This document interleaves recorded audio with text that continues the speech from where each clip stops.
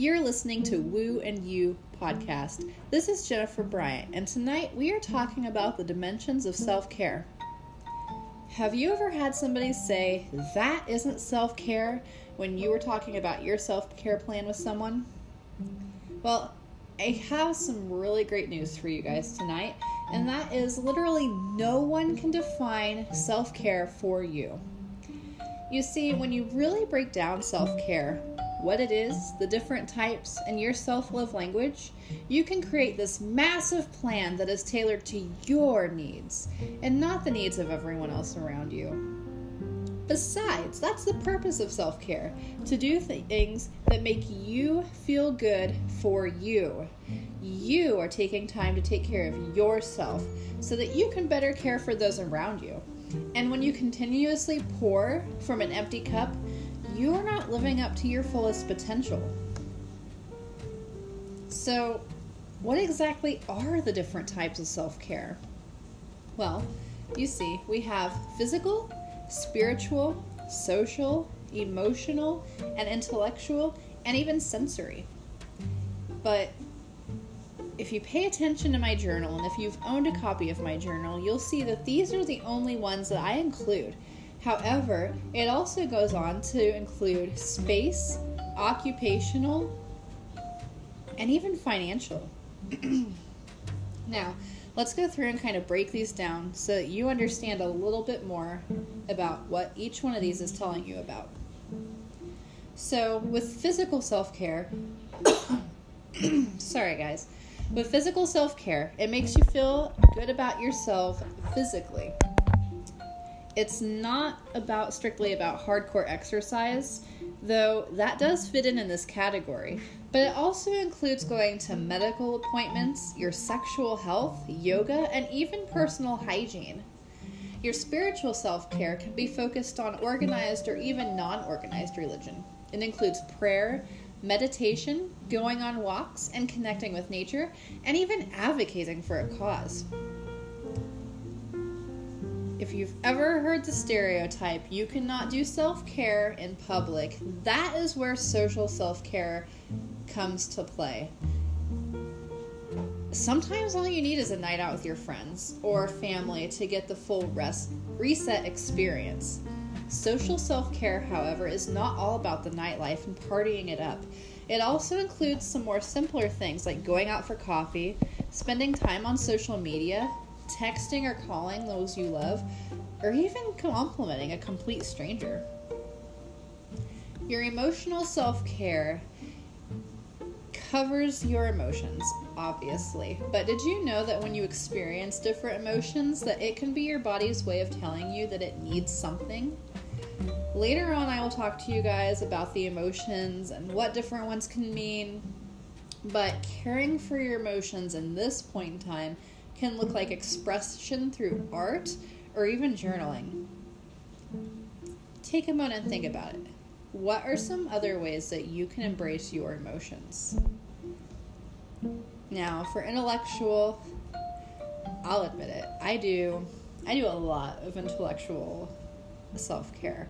I love learning, I love getting down and dirty in courses, and it's so much fun and entertaining for me, and I'm just constantly doing something to keep myself busy. And you know when I'm doing it, I don't even realize that it's self-care. I'm just kind of going along doing my own thing, and then you go through and you're like, oh yeah, that's self-care, and man, I've been doing a lot of it lately. But intellectual self-care stimulates your brain. Activities to do this can include learning some new things, taking classes, reading books, watching documentaries. I know my personal favorite are like the true crime type documentaries. I'd love to hear what your favorite documentaries are, because maybe you might have something out there that I might want to check out. Your sensory self-care will get you literally all up in your feels. Sensory self-care includes anything that makes your senses giddy by honoring things like your sight, taste, touch, hearing, and even smell. Now, I'm not suggesting that you personally need to each of these in your life, But what I am suggesting is that your favorite senses and taking care of them can help with your self-care immensely. So things like burning your favorite candles or incense, snuggling in a fuzzy blanket, listening to a music or a podcast. Hey, you're doing self-care right now. Eating your favorite treat. So many different things go into sensory self-care. It's really exciting. And it's things that you probably yourself haven't even thought of. Space self-care. Have you ever noticed that when your personal space is a mess and unorganized, that you feel like this massive weight is holding you down and your energy is down? Have you noticed that once you've cleaned everything up, the energy of the entire room changes?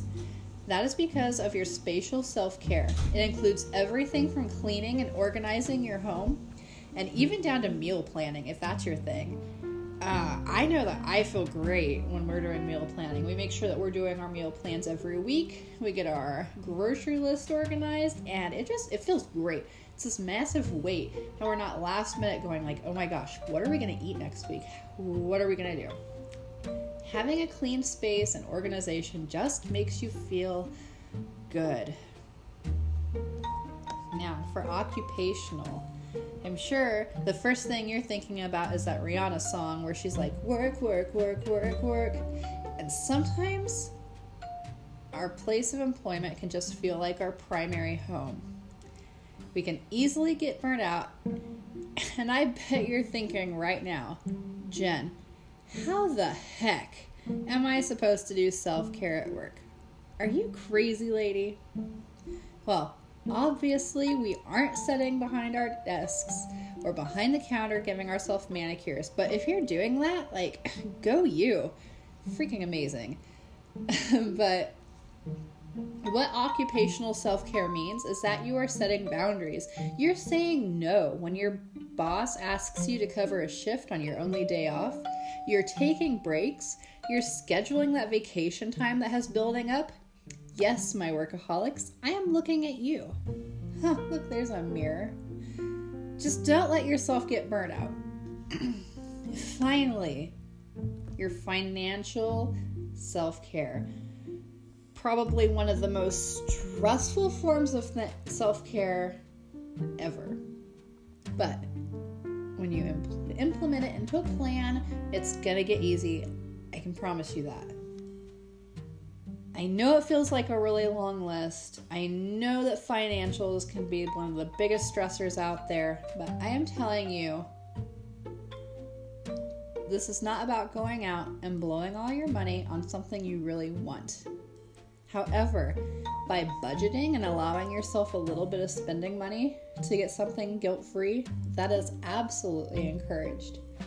With financial self-care, it is encouraging you to plan for your future, build up your retirement, budget your income and make sure all of your bills are covered, or even save up for a vacation. I know there's a lot of information covered here, and it's my hope that you will take away at least one thing from this. Discovering which aspects of self-care are truly best for you is huge in creating your own personal plan, as well as getting to know yourself on an even deeper level.